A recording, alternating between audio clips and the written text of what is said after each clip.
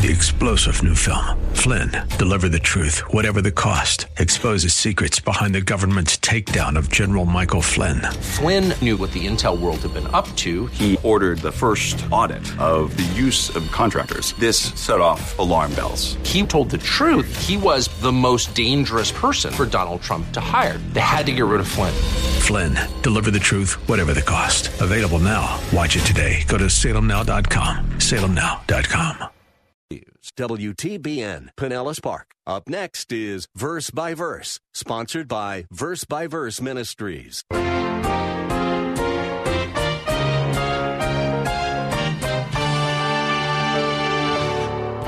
me put it in today's context. They hear a sermon, they get up at the close, they greet somebody at the door, they get in their car, they go to lunch, and they never think about anything they've heard. Nothing. They've sat through a 45, 50, maybe 55, 60-minute sermon, and they do nothing about it. And they come back next week and they go through the same motions, and it never dawns on them to do anything. There's never a change. 19th century poet James Whitcomb Riley once wrote, "When I see a bird that walks like a duck and swims like a duck and quacks like a duck, I call that bird a duck." But in the spiritual realm, appearances can be deceiving. A person may go to great effort to look like a Christian. They not only trick others into thinking they are saved, but they fool themselves. However, there is one person that no one can fool, and he is the one who will determine our eternal fate. Thank you for tuning in. You are listening to Verse by Verse. It's a daily radio Bible class led by pastor-teacher Steve Kreloff. Pastor Steve has been serving since 1981 at Lakeside Community Chapel in Clearwater, Florida. Pastor Steve's messages make the leap from the pulpit to your radio through the work of Verse by Verse Ministries.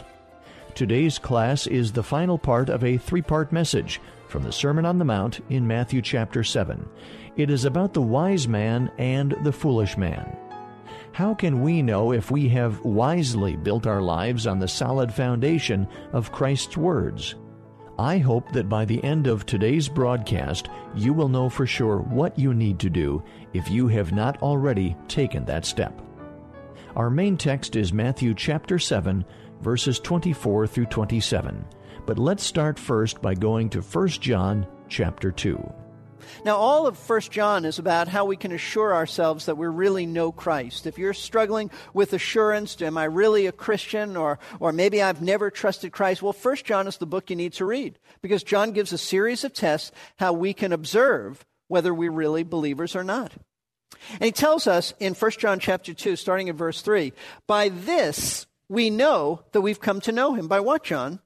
How do we know that we've come to know him? He says, if we keep his commandments. Now, John is not talking about perfect keeping of his commandments. He's talking about the longing of our hearts, that general attitude that says, here's what the word says, and I want to obey it. That's my approach to Scripture. I don't just learn it for the sake of learning it. I hear it, and I want to obey it. And he says, the one who says, I have come to know him, and does not keep his commandments is a liar, and the truth is not in him.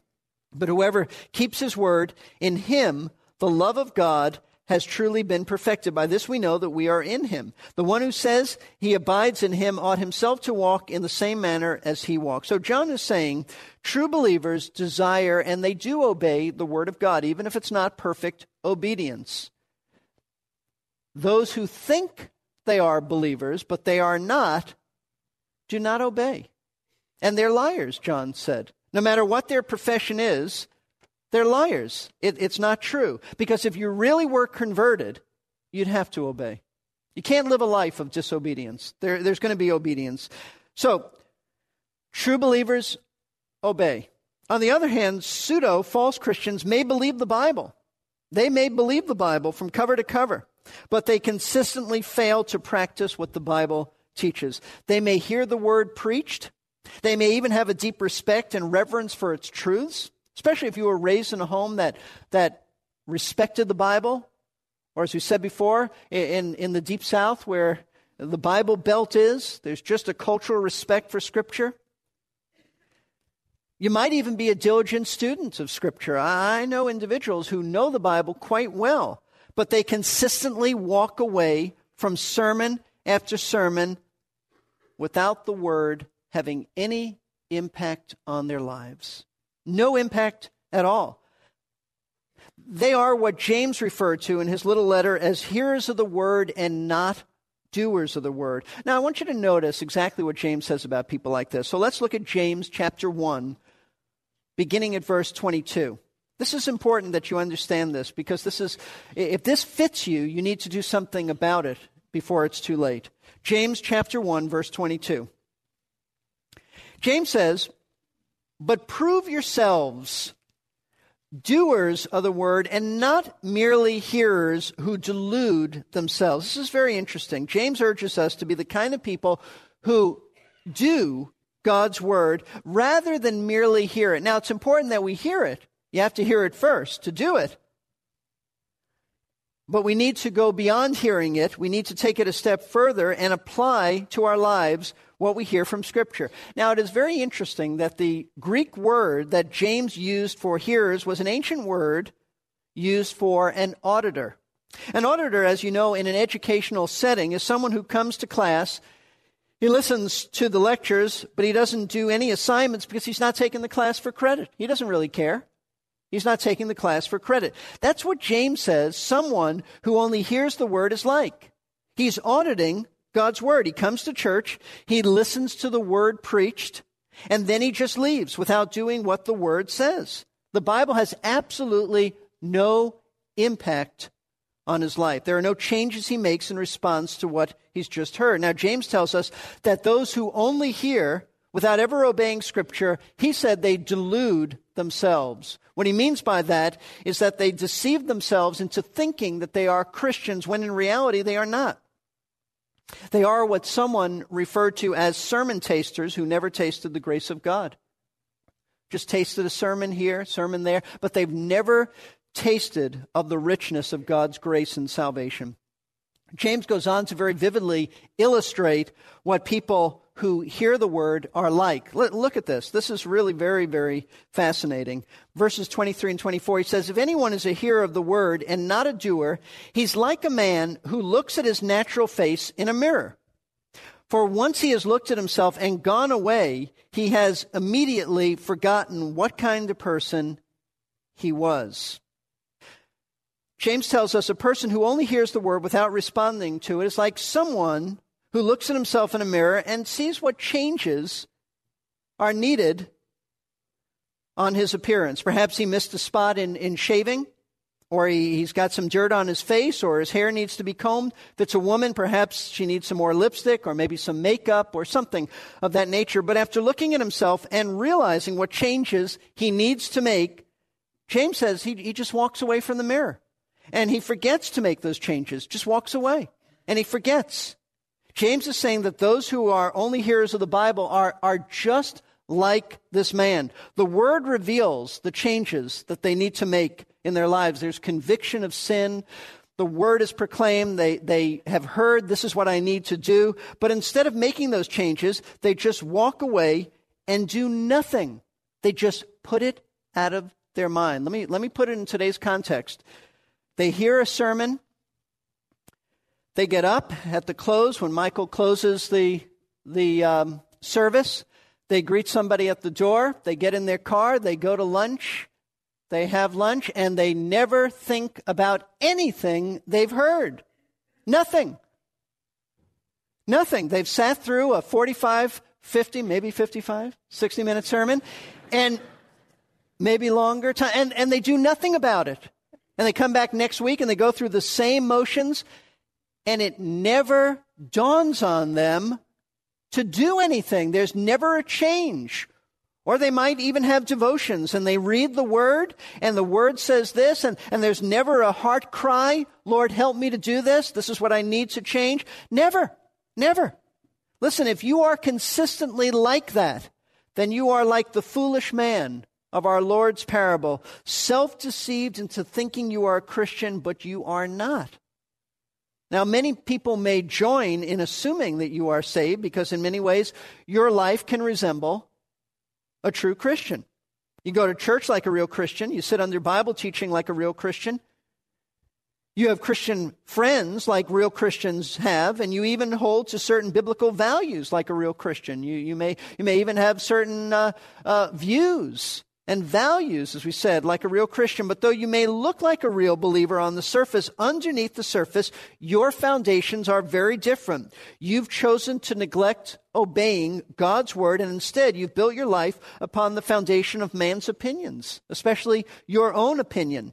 And though you may fit in well with other Christians, and nobody knows that you're not one, God does, and your true spirituality and your true spiritual condition will be revealed, the judgment. It'll be revealed in judgment. That's why, as Jesus continued his parable about the wise man and the foolish man, he tells us about a second area in their lives that was very different. First, the foundation of their lives were different. Foundations were different. Secondly, the ability of their houses to withstand the storm was different. We read in verses 25 and then 27, and the rain fell, and the floods came, and the winds blew, and slammed against that house, and yet it did not fall, for it had been founded on the rock. Verse 27. The rain fell, and the floods came, and the winds blew, and slammed against that house, and it fell. And then Jesus added this, and great was its fall.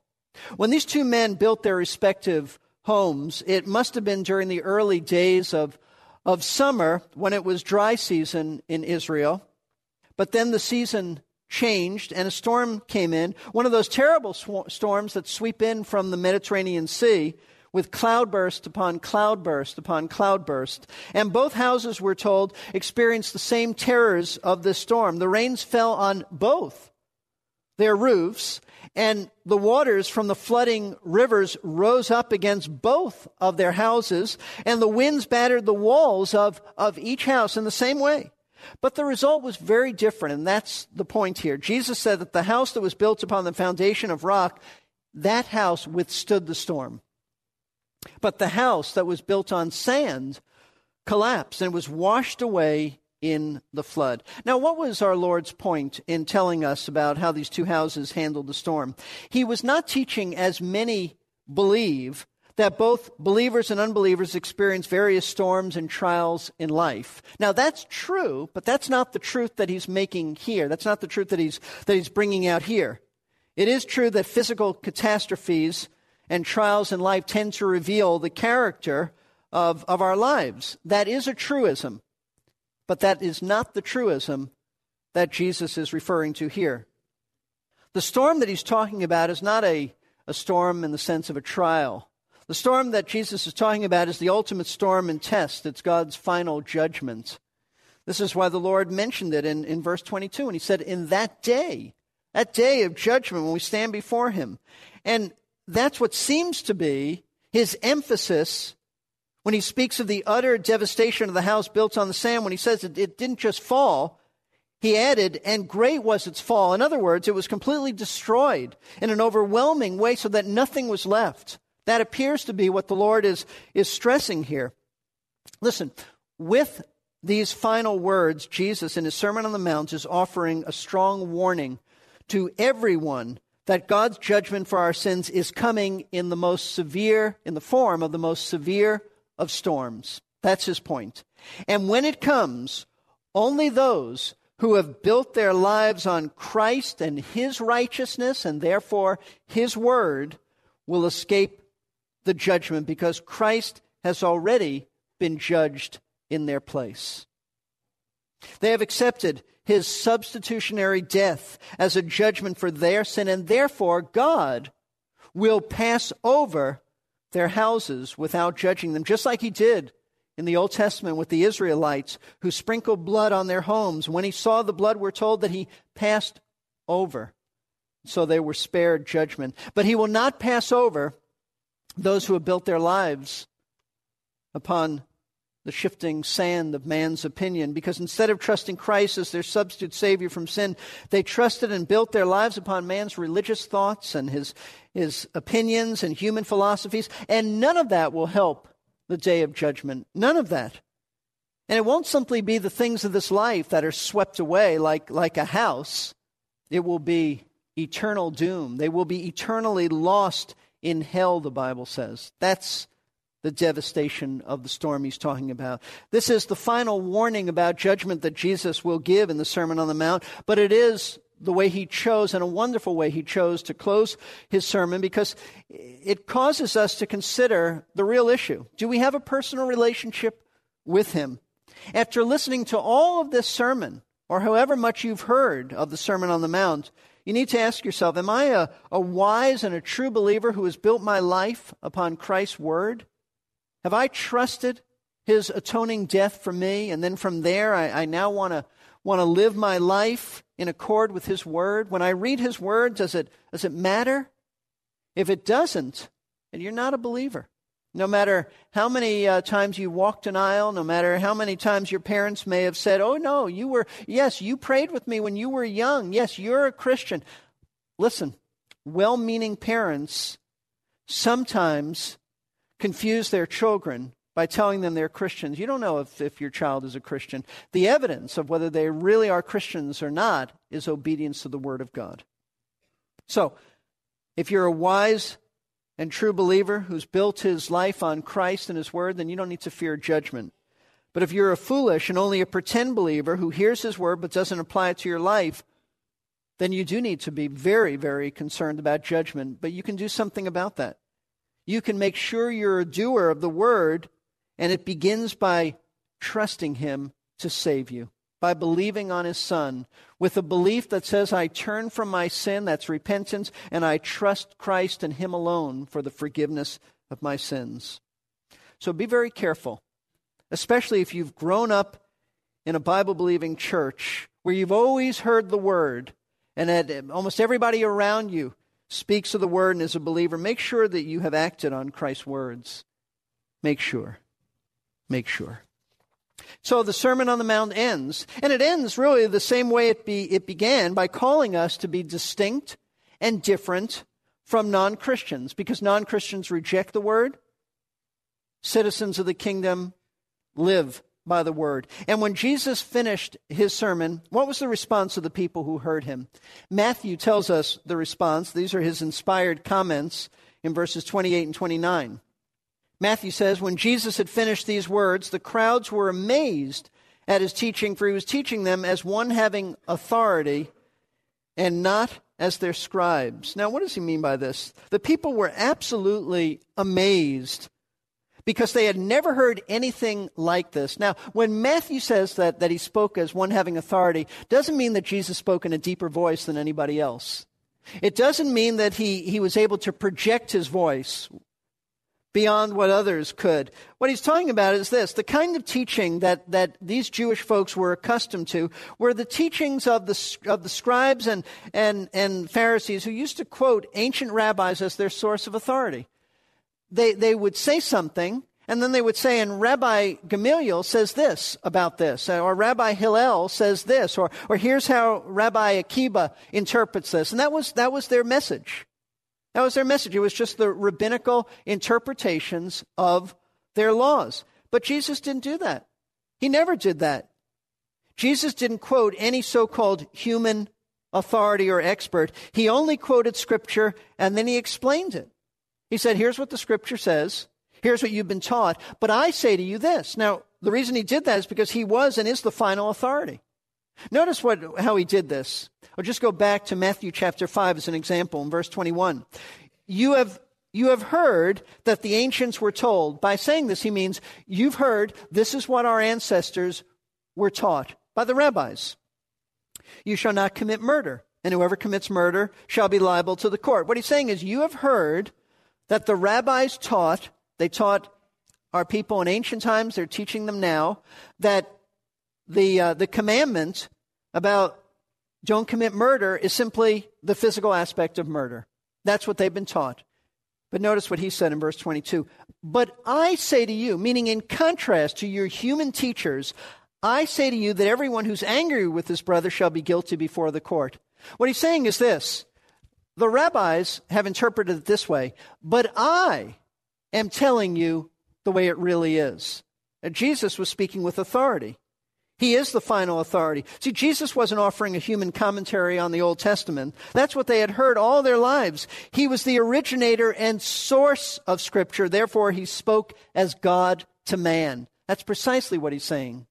The rabbi said this, but I, who am the source of Scripture, am telling you the correct interpretation of Scripture. And those who hear him and submit to his words, his authoritative words, which are the words of God, he says, are wise. And those who hear him and reject his authoritative words are foolish. Folks, the choice is yours. The choice is mine.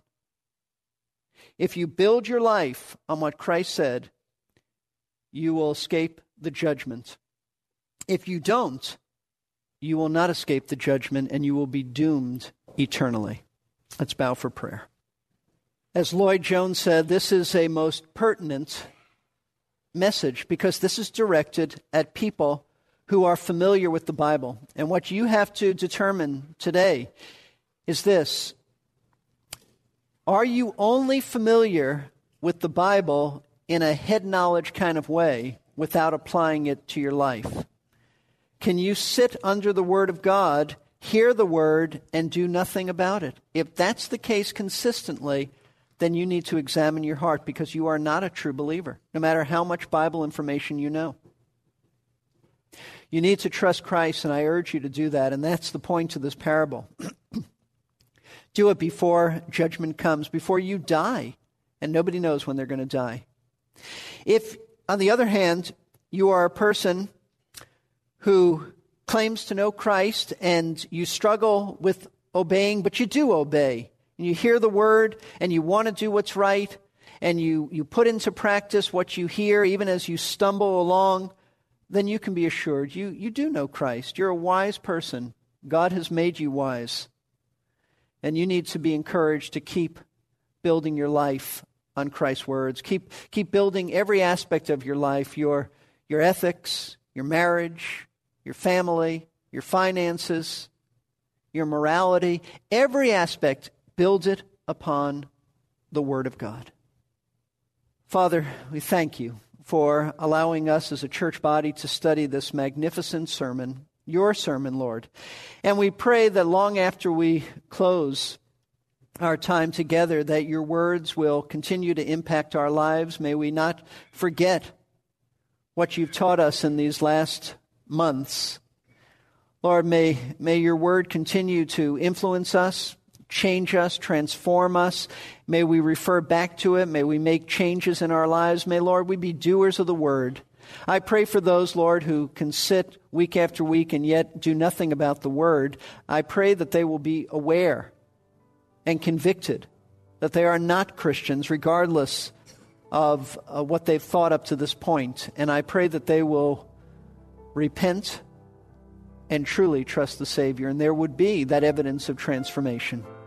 Lord, we thank you that our lives can be built on the solid rock of Jesus Christ and his righteousness and his word.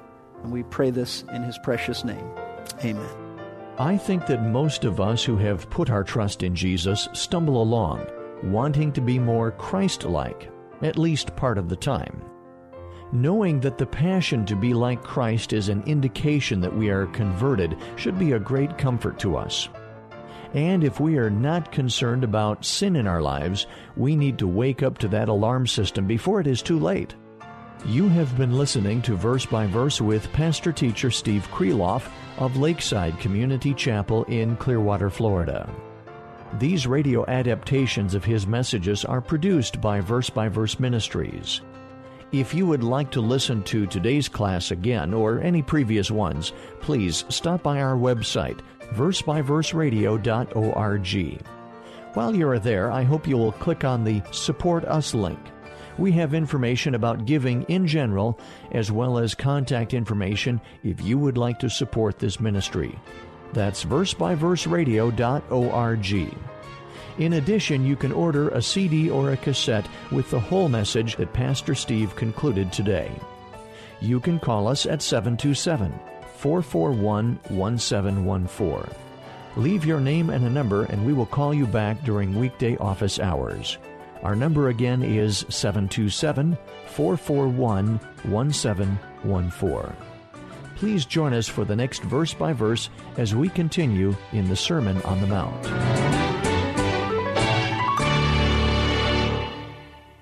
You've been listening to Verse by Verse, sponsored by Verse Ministries. This program was pre-recorded. To learn more, including how to donate to this ministry, visit versebyverseradio.org. That's Verse W262CP. 3-star General Michael J. Flynn, head of the Pentagon Intelligence Agency, knew all the government's dirty secrets. He was one of the most respected generals in the military. Flynn knew what the intel world had been up to. He understood its funding. He ordered the first audit of the use of contractors. This set off alarm bells.